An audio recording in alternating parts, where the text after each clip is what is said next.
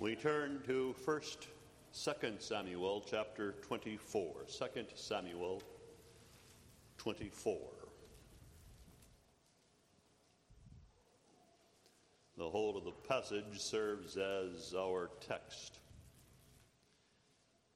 And again, the anger of the Lord was kindled against Israel, and he moved David against them to say, "Go number Israel and Judah." For the king said to Joab, the captain of the host, which was with him, "Go now through all the tribes of Israel, from Dan even to Beersheba, and number ye the people, that I may know the number of the people." And Joab said unto the king, "Now the Lord thy God add unto the people how many soever they be, an hundredfold, and that the eye of my Lord the king may see it. But why doth my Lord the king delight in this thing?" Notwithstanding, the king's word prevailed against Joab and against the captains of the host. And Joab and the captains of the host went out from the presence of the Lord, of the king, to number the people of Israel. And they passed over Jordan and pitched in Aroer on the right side of the city that lieth in the midst of the river Gad, and towards Jazer. And they came to Gilead, and to the land of Tatim Hadshi.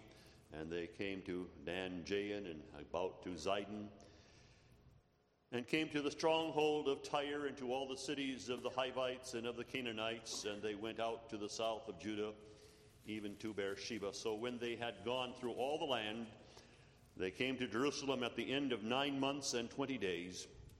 And Joab gave up the sum of the number of the people unto the king. And there were in Israel 800,000 valiant men that drew the sword, and the men of Judah were 500,000 men. And David's heart smote him after that he had numbered the people. And David said unto the Lord, "I have sinned greatly in that I have done, and now I beseech thee, O Lord, take away the iniquity of thy servant, for I have done very foolishly." For when David was up in the morning, the word of the Lord came unto the prophet Gad, David's seer, saying, "Go and say unto David, Thus saith the Lord, I offer thee 3 things. Choose thee one of them, that I may do it unto thee." So Gad came to David and told him and said unto him, "Shall 7 years of famine come unto thee in thy land?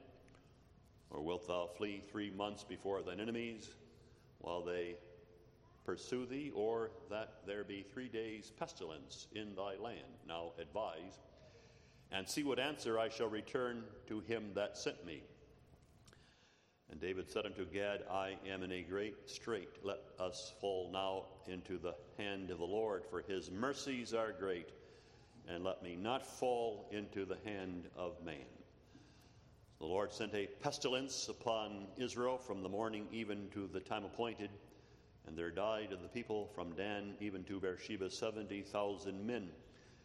And when the angel stretched out his hand upon Jerusalem to destroy it, the Lord repented him of the evil, and said to the angel that destroyed the people, "It is enough. Stay now thine hand." And the Lord and the angel of the Lord was by the threshing place of Araunah the Jebusite. And David spake unto the Lord when he saw the angel that smote the people, and said, "Lo, I have sinned, and I have done wickedly.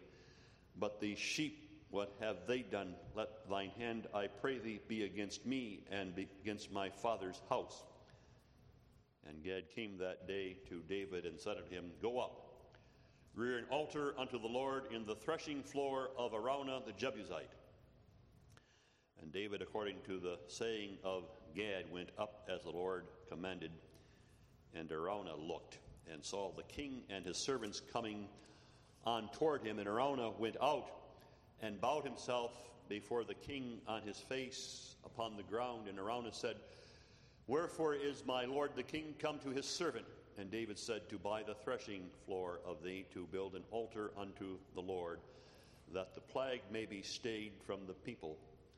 And Araunah said unto David, "Let my lord the king take and offer up what seemeth good unto him. Behold, here be oxen for burnt sacrifice, and threshing instruments, and other instruments of the oxen for wood."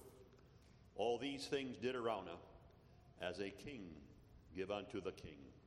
And Araunah said unto the king, The Lord thy God accept thee. And the king said to Araunah, Nay, but I will surely buy it of thee at a price, neither will I offer burnt offerings unto the Lord my God of that which doth cost me nothing.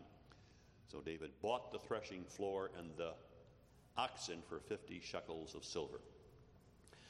And David built there an altar unto the Lord and offered burnt offerings and peace offerings.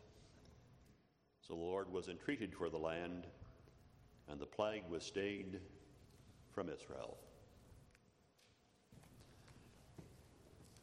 The whole of the passage, as I have stated, 1 or 2 Samuel 24 serves as the text.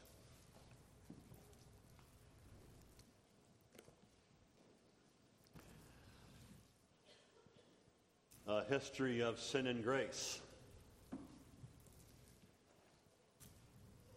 And a sin that was a very serious sin, so much that it warranted penalty and even correction after there was confession and repentance. At the same time, of course, what's magnified in the passage is God's mercy, so that there came a point in his pouring out of a wrath upon his people. He said, It is enough. As if it were a father who said, I can't go on in this manner any longer. And that has everything to do, beloved, with the heart of God as a father, which is filled with a unfathomable mercy towards an unworthy people. But it was a wrath that God displayed because of the sin of David, which our text says in some ways ties in with sins of Israel that angered the Lord as well. But with respect to David, you see, he was susceptible to this sin because in his life there was a spiritual drought.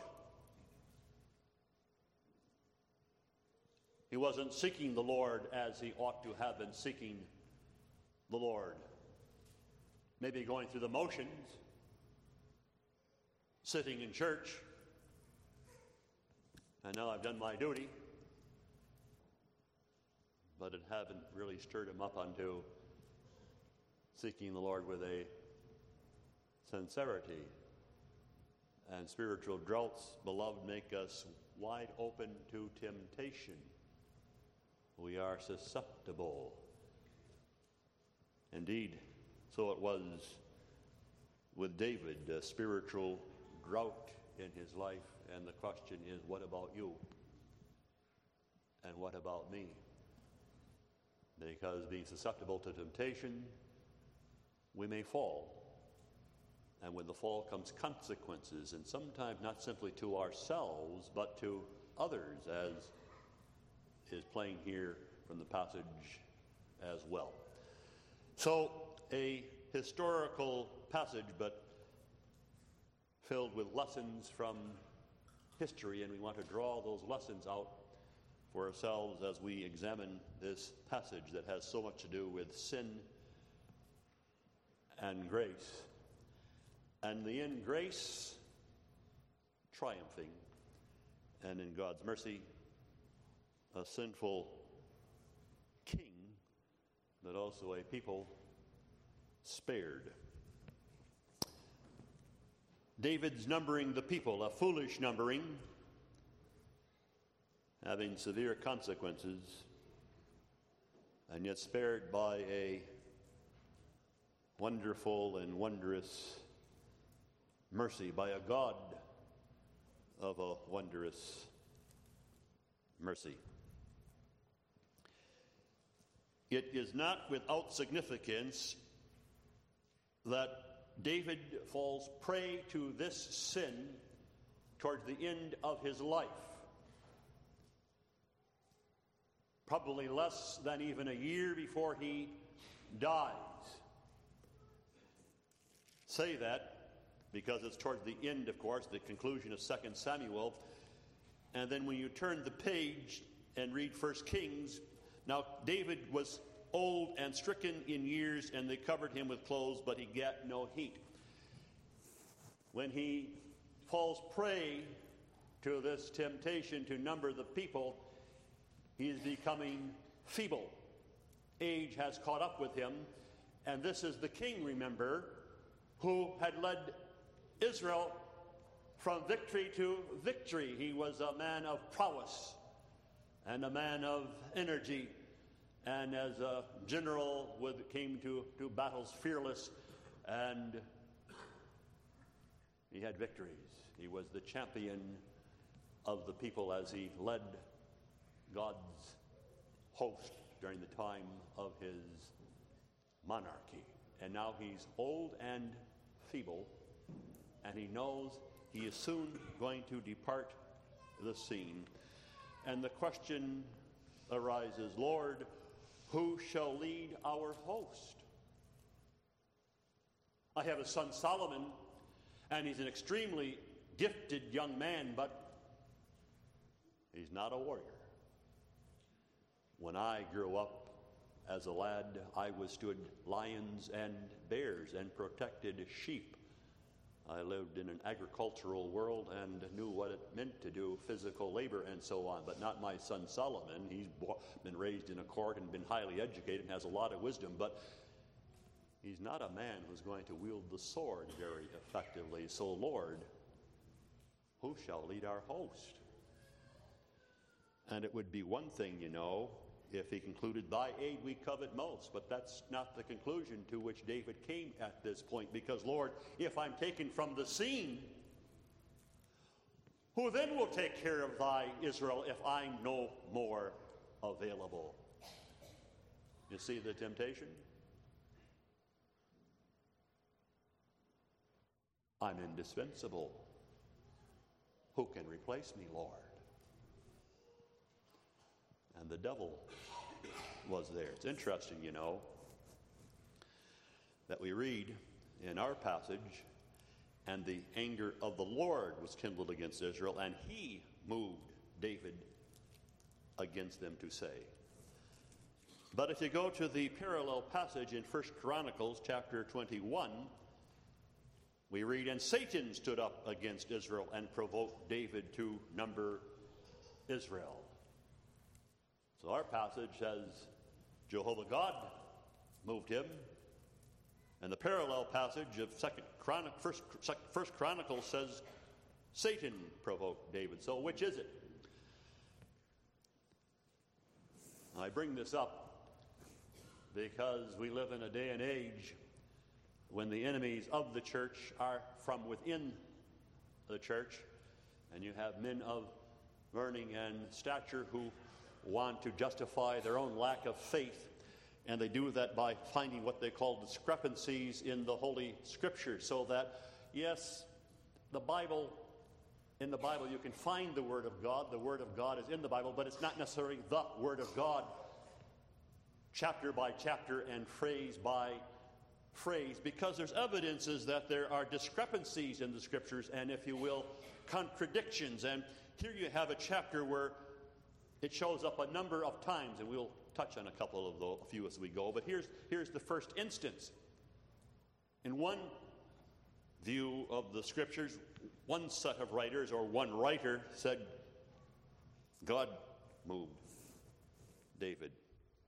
But here it says Satan provoked David. And so you have this discrepancy, this contradiction, proving that Scriptures can't be infallible. There are differences of views.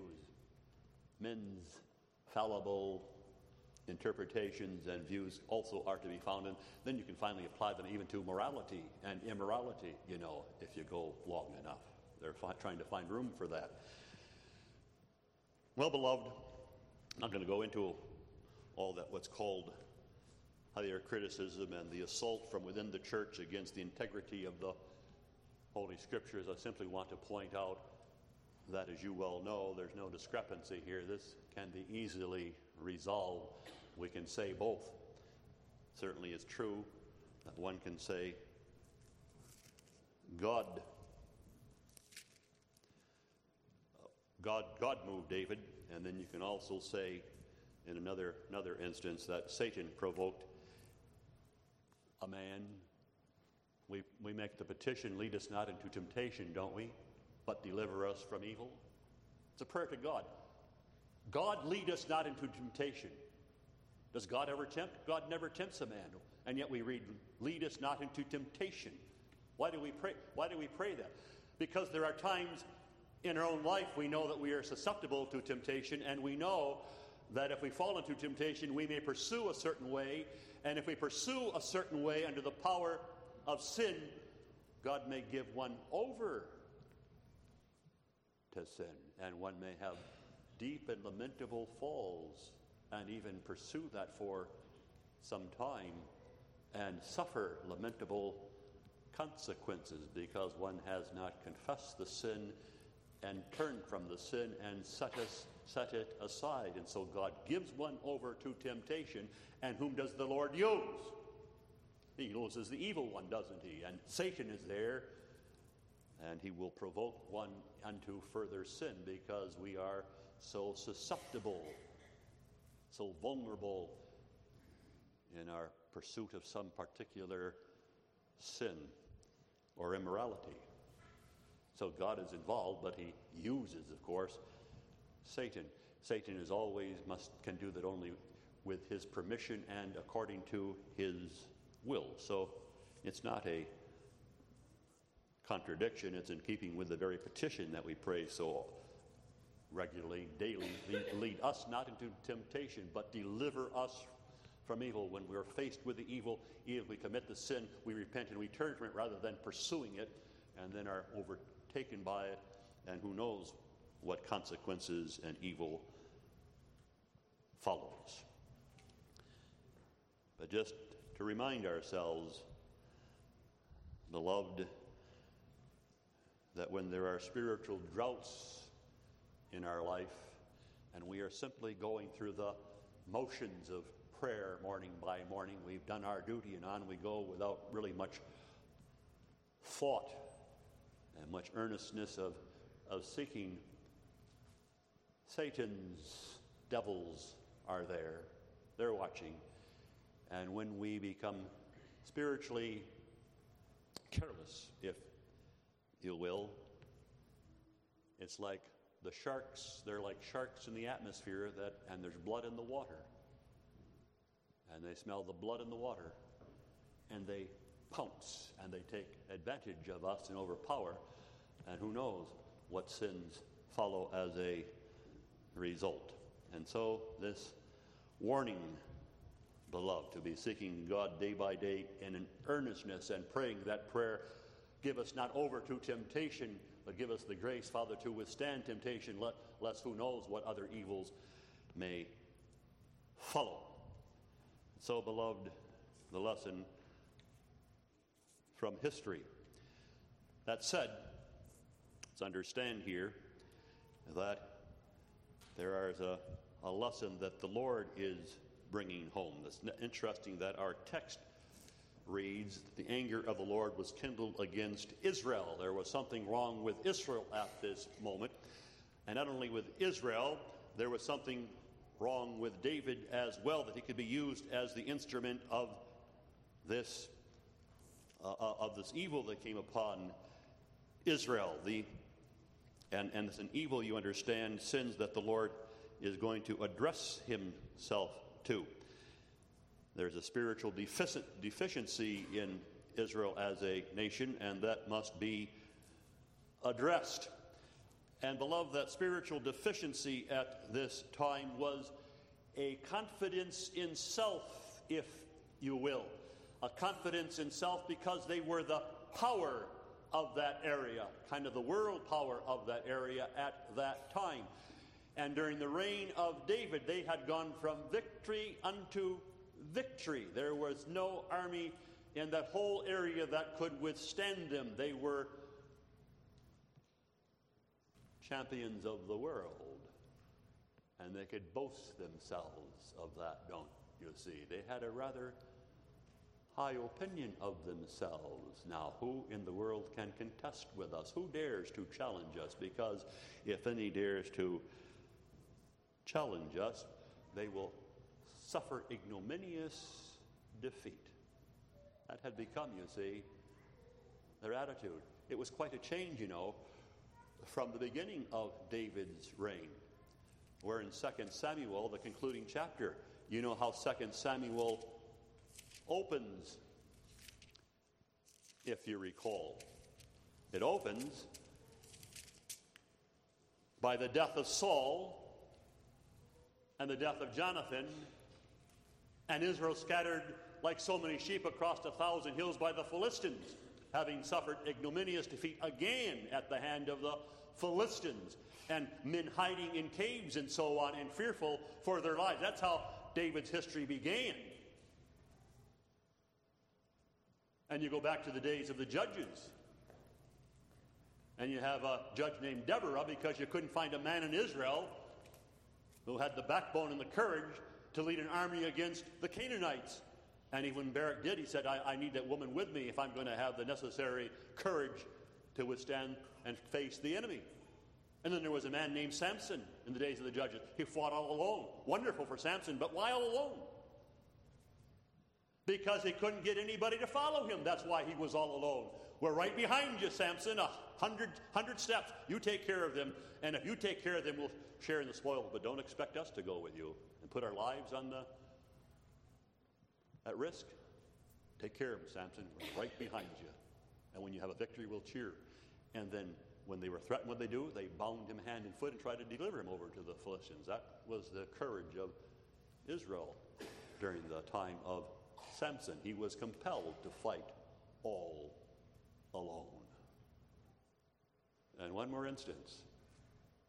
A giant named Goliath defying the armies of Israel, and they were quaking in their boots until a stripling lad came along and said, "You're going to allow this loudmouth to defy the God of Israel?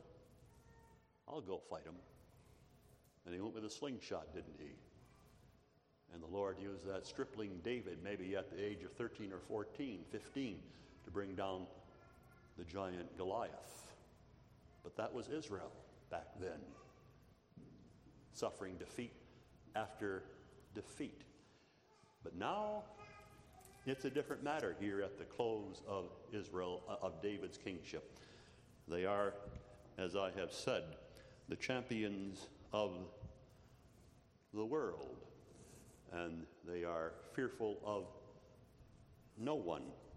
In fact, what's interesting is in that parallel passage in 1 Chronicles, we read 21, but Chronicles 20 ends with some of the relatives of David, Ethan and so on, who have gone against the various giants who are the brothers of and related to Goliath. The brother of Goliath is slain by a Gittite, and there was war in Gath, and a man defied Israel, and Jonathan, the son of Shimea, David's brother, slew him.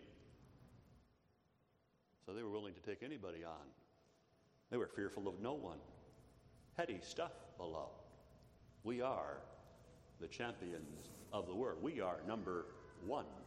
Fear us, all you Canaanites and Hittites. Full of itself, you see. And about that time, ready for a lamentable fall, because that's when it can occur, beloved, even with ourselves. We consider our own orthodoxy, and we may be thankful for our orthodoxy, but sometimes, gratitude for orthodoxy can turn into a boasting of orthodoxy. We are the most orthodox of denominations in the world. We can get into theological debates with anyone and slay them hip and thigh. Wonderful, beloved. We are strong in orthodoxy. But now the question, how are we living? Are we living in a godly, pious, humble, devotional way? Or wearing the cloak of our orthodoxy Are we going in the way of a spiritual drought? Because, beloved, for all one's orthodoxy, if one is living in a spiritual drought and not pursuing the ways of God and living in according to the words of God, there are going to be issues.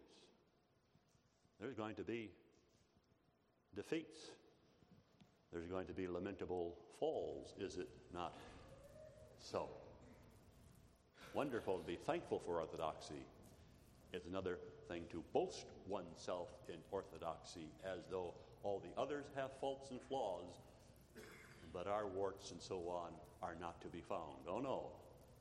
We better look ourselves as well with self-examination and to what we are called in our dependency upon God for all of our orthodoxy.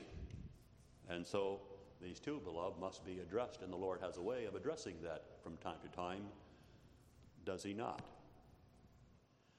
And then there's David. And there's a certain pride to David, and I have already indicated to some extent what that was. In a way, you would say he was fearful, he was anxious, he was old, he was becoming feeble, and Lord, who's going to lead our host? But in that question, in his doubts and fears and anxious cares about Israel's future, there's this pride. Lord, I'm not going to be available anymore, and if I'm not available, who's going to do it? Because I'm almost indispensable, am I not, Lord? So what's the remedy? Let's start numbering the people. And the point of the census, beloved, is not simply to find out how many people are in Israel. He's interested, as the passage makes plain, in how many young men there are to bear the sword from probably the age of 18 to maybe 40 years of age, who are fit for war. And Lord, if we can have enough number of men and have that human resource, then I can rest in peace. Then we may be strong enough and powerful, even when I'm gone, to withstand the enemy, and we'll have safety and security and be saved. David, David, David. You really think you are indispensable, and that all those victories that Israel experienced under your kingship and your generalship are due to you and your prowess? But that's the direction, you see, he is going, and therein lies his weakness and his sin. And so he is provoked now, tempted by, given over to the sin and his own pride of his own indispensability, as though I am the one who've led Israel's host, and I deserve a kind of commendation and gratitude of the nation. And Satan provokes David to number Israel, and God gives Satan the permission to do so, and there is this lamentable fall. It's interesting that he is rebuked by Joab, the captain of the host, when he says to Joab, go out and number the people. Joab, of course, is his nephew. He's the eldest son of Zeruiah, David's sister, which is why he's the general. And Joab says, the Lord thy God add to the people how many soever he wants to. Whatever the number is, it is. We can't change that. Just let it be, David, because I don't see any good coming from this. It's not going to change one thing.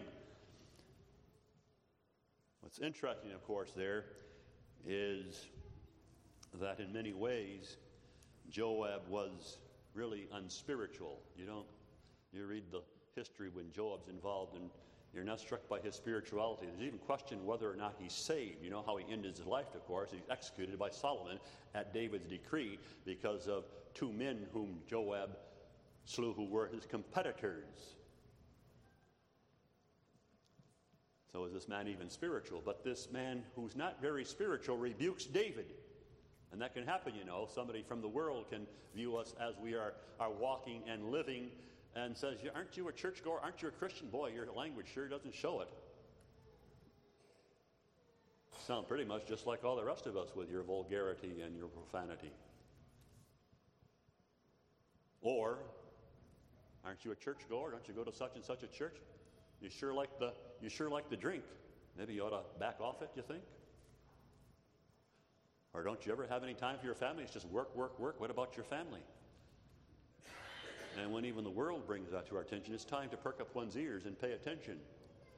Maybe I've forgotten my priorities. Hear the rebuke of the unspiritual and start purifying one's life by prayer and contemplation.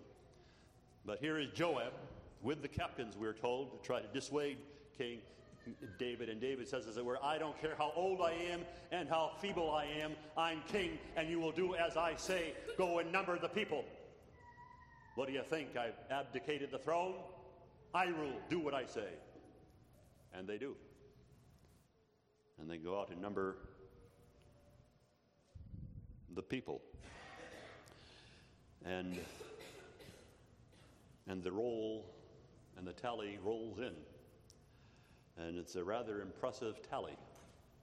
So that as you number the people and those who could wield the sword finally, between a certain age and can be drafted, they number finally over 1 million. And Job comes with the sum total and it says, here you are, my king, my uncle. I hope you're happy with the results. I hope now you can rest in peace. And if you think this is going to guarantee our safety and security and victories, well, so be it. The deed is done. And so the number is taken and the census is set. But as we read, as David receives this information, he realizes what he has done is foolishness. Verse 10, and David's heart smote him after that he had numbered the people. And David said unto the Lord, I have sinned greatly in that I have done. I beseech thee, O Lord, take away the iniquity of thy servant, for I have done very foolishly. But the indication is that he makes that confession after the prophet Gad comes to him the next morning. He receives this information, say, in the afternoon of one day, and he sleeps on it. And then when the morning comes, the prophet Gad comes to him, because we read in verse 11, for when David was up in the morning, the word of the Lord came unto him from the prophet Gad, David's seer, saying.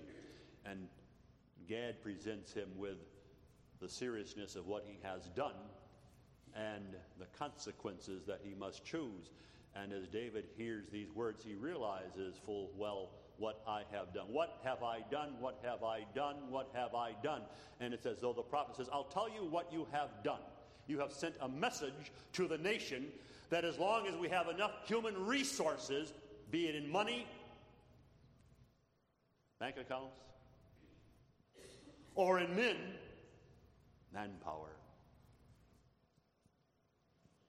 we can have victories, and we can be a force to be reckoned with, as long as we have enough human resources. And we have a lot of human resources, the census tells us, and now the nation has been told, if we have enough human resources, we could even ignore God's word and shoot holes in God's word and set apart the parts of God's word we really aren't comfortable with and don't like, and still be a force to be reckoned with. We're safe. We're secure. Is that true, beloved? That a church can set aside the fullness of God's word, ignore this part of it, ignore that part of it, shoot holes through that part of it, and as long as it has enough human resources and finances and manpower, it can be a force to be reckoned with. Yeah, that's true. A church, a denomination, can set aside God's word, shoot holes through it, exalt the words of men, and if she has enough human resources, be a force to be reckoned with. Ever hear of Rome? Rome is a force to be reckoned with. She has been for centuries. You don't mess too much with the Pope. and all of the Roman Catholics around the world, because politicians know if the Pope starts marshaling his troops and withholding funds, things could happen in one's own nation. One can be a force to be reckoned with, but beloved, in spiritual affairs, that's the question, isn't it? You can be a force to be reckoned in politics, in society, but what about the Lord's victories? What about the advancement of the Lord's cause? What about the preaching of the gospel and the defeat of Satan's forces and the holding of truth and the exposing of error? That's another question. And then it doesn't matter how many human resources you have, be it in finances or in manpower. If you have taken God's word and begun to dispense with the inspiration and the infallibility and the authority of God's word in all matters, one will not be a spiritual force to be reckoned with. In the end, one will be used by the evil one himself for the displacing of lives and troubles here, there, and everywhere. That's, beloved, what the church had better hear and know and understand, because if one is living in accordance with God's word and trusting in God's word, one may have few human resources, be rather small, like the band of Gideon, and still be used by the Lord in a powerful way in the spiritual arena unto the salvation of those whom God so loves and the defeat of any number of Satan's forces and devices. And let us pay heed to that and lay that to heart until the lesson, beloved, here brought home and in a very vivid way what is the consequences of this dependency upon self and this vaunting of self and a failure to reckon with the Lord's power and simply to put one's trust in him and his word and to do what's required regardless of whether you and I at the moment see the wisdom of it or not. Who shall lead our host, indeed? And the prophet says, you have sent a message, all right, David, but it's a lamentable message about human resources being the salvation of a church and of a nation without regard even to God's word. You can lay it aside, as it were, and still have safety and security. Well, you may, but not under the protection and the blessing of God. And so he says, this is the consequences of your folly. David has repented. He confesses, and the Lord hears that, beloved, and there is forgiveness. But what's interesting is, even though he is forgiven because the sin is that serious, there is still consequence in life for himself and for the nation, which can happen, of course. Sin confessed, and the Lord forgives the sin that is of such a nature that others are affected in a very adverse way. God keep us from such sins that always keep us in the way of this repentance and this confession. And he gives them the choice, three things. Now, what's interesting here is that in our chapter, 2 Samuel chapter 24, Gad says, shall 7 years of famine come unto thee, and then 3 months of defeat by the enemy, or 3 days of pestilence. If you turn to the parallel passage in First Chronicles, then what you read is this: the prophet says 3 years of famine, not 7 years of famine, but 3 years of famine. Aha, another discrepancy, another contradiction. And again, there's an explanation. Remember that we don't have the autographa, we don't have the original writings of the scriptures. There were those who had to copy down the scriptures, and our translation becomes one of the copies of the scriptures. Who knows how many copies down? And there were a few instances in the Old Testament where it's apparent that someone who copied made a mistake. And here's one of those instances where one of the scribes wrote down either 7 when he should have written 3, or 3 when he should have written 7. Probably, beloved, 3, 3, and 3. So that what you find in 1 Samuel chapter 24 would have been the error of a copyist. And it's allowed to stand because the integrity of the copies themselves. But it's easily explained. Someone made a mistake in copying. The New Testament has the same thing.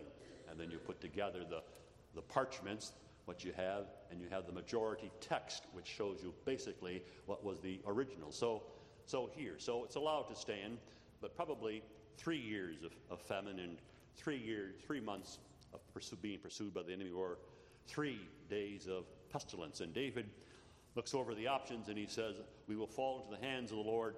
Let it be the 3 days of pestilence. And the Lord does so.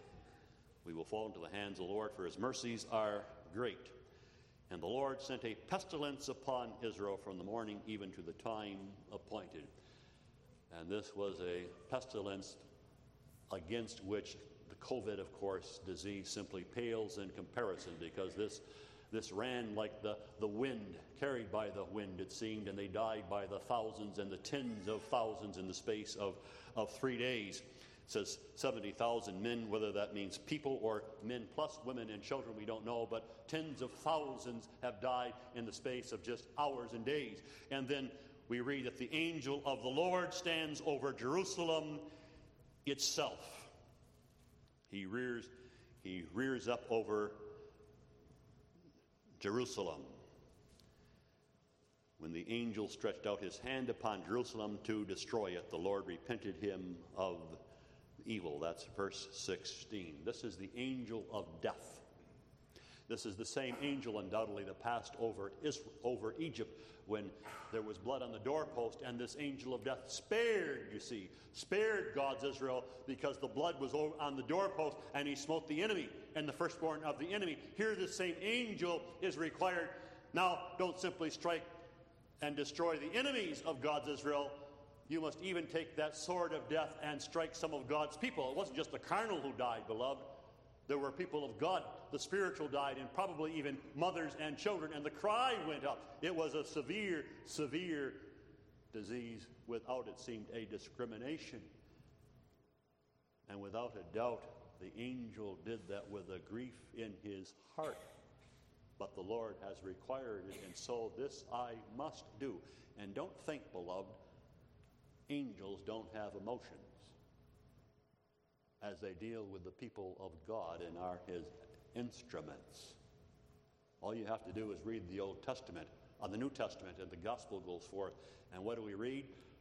That the angels rejoice when one sinner repents, because that's the victory of their king, you see, King Jesus, over the one who is their great enemy. How they hate Satan, the fallen angel, the devil, and his host. They have withstood him, and they rejoice when a child, a son of God, that is an elect, is set free and saved. They rejoice. There's happiness, and they grieve over lamentable things that happen in the church as well. And here's this angel, and he must strike even some of God's people.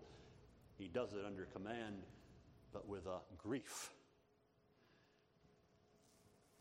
And David lifts up his eyes as the cry goes up from Jerusalem, and cries into the Lord and says, I have sinned, I have done wickedly. These sheep, what have they done? Let thine hand, I pray thee, be against me and against my father's house. You see here, Christ is coming through David, isn't he? Here's David the type. Here's the shepherd of the sheep. He has repented of his sin, of his evil, what he has done.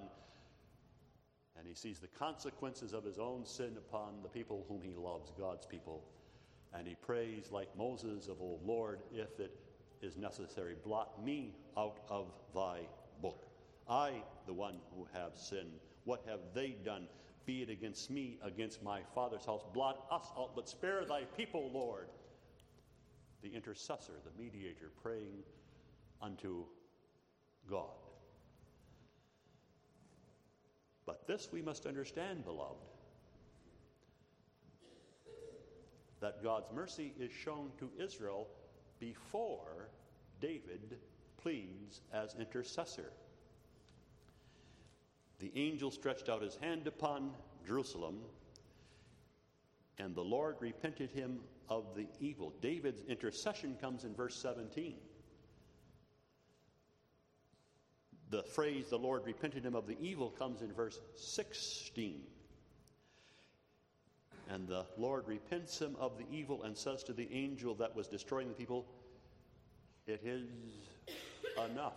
This is a tremendous, wonderful revelation, beloved, of the mercy of God's heart as the Father God. This mercy, beloved, does not depend on David's intercession. He does not display this mercy and say it's enough because David has interceded. This mercy, beloved, is displayed prior to David's intercession, and not because of David's intercession, but only because God has this mercy within himself, you see, and that's David's only hope, and that's Israel's only hope, and that's our only hope. That God sees the consequences of our sins, and we cry, and it touches his heart. And he doesn't slay us out of hand, but spares us anyway in his mercy. That's even true with respect to Christ. Isn't it true? God doesn't have mercy on us because of Christ. His sparing us in the end doesn't simply depend upon the work of Christ. Beloved, God sent Christ because he had mercy. Christ is the display of God's mercy. God doesn't wait until Christ does his work and then have mercy. Christ would have never come if God didn't have mercy. In his mercy, God sends his Son and says, I will not destroy my people. I will spare my people, and I will do it by sending my Son to do for them what they cannot do for themselves. That's the heart of God, don't you see? He repents himself of this wrath, we read. Repents him of the evil, that is, of the disease that's falling, this judgment that's falling upon his people. He says, it is enough.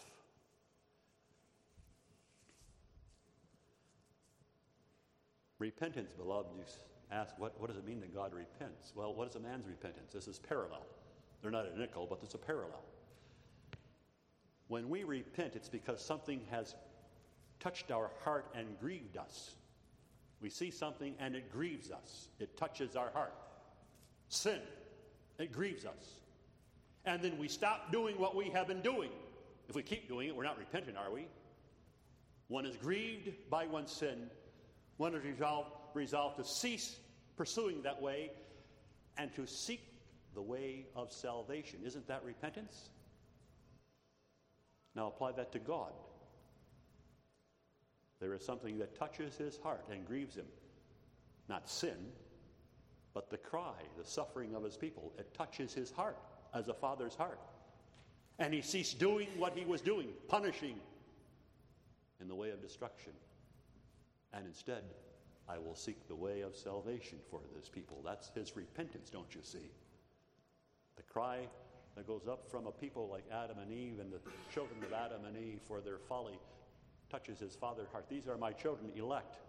From a certain point of view, I see them in Christ. I've elected them in Christ, and I will not destroy them. I will deliver them from death. I will seek their salvation, and I will do that in my mercy by sending the only begotten to do for you, to do for us, to do for them what they cannot do for themselves. This great mercy of God. That mercy of God, you know, is underscored in the parallel passage. You go to the parallel passage, 1 Chronicles chapter 21, and you read there that in verse 18, verse 15, first of all, and God sent an angel unto Jerusalem to destroy it. That was the command to the angel, destroy it. He would only cease when God said, it's enough, stop. And as he was destroying, the Lord beheld, and he repented him of the evil, and said to the angel that destroyed, it is enough, stay thine hand. And the angel, the Lord, stood by the threshing floor of Ornan the Jebusite. He stood with the sword in his hand, but he did not smite anymore. He stopped. The sword is out. It's unsheathed. And David lifts up his eyes and sees the angel of the Lord standing between heaven and earth with a drawn sword, stretched out over Jerusalem, and then clothed in sackcloth, he makes this confession. I have sinned and done this evil, O Lord. But this angel has already ceased his smiting. And then the Lord says, go to the threshing floor of Araunah. But now what's interesting is that you read concerning this Araunah, that they hid themselves amongst the instruments of the threshing floor. You read that he with his 4 sons, in verse 20, he saw the angel and his 4 sons with him, and they hid themselves. You read it up right over their threshing floor, you see, this angel. And Araunah and his sons, maybe from the age of 5 to 15, looked up, and they saw this immense angel, and they cowered in fear and with dread, and they tried to hide themselves from the wrath of God. And it says, oh, God looks down, and he sees the eyes of these little ones whom he loves, staring at him with a terror. And he says, I can't go on. These are my little ones. I love them.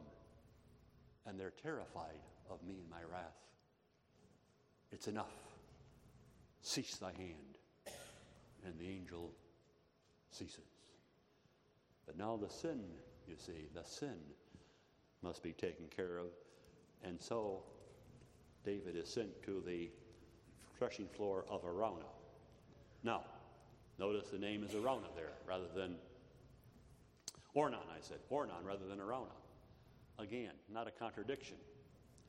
In the Hebrew, all you have are consonants. That's part of the difficulty of reading Hebrew. You don't have vowels. You're expected to apply the vowels. Now they have new copies that they apply the vowels, but there were those who translated from the Hebrew, Samuel and Kings, and another group who decided to translate First Chronicles. And some translated it Araunah, and some translated Ornan, but the consonants are the same in the Hebrew in both passages. There's no contradiction. They're the same name from all intents and purposes. But it's the threshing floor of Araunah, and he goes to build there an altar unto the Lord to make this sacrifice. And you read that he comes to Araunah, and he's going to pay him 50 shekels of silver.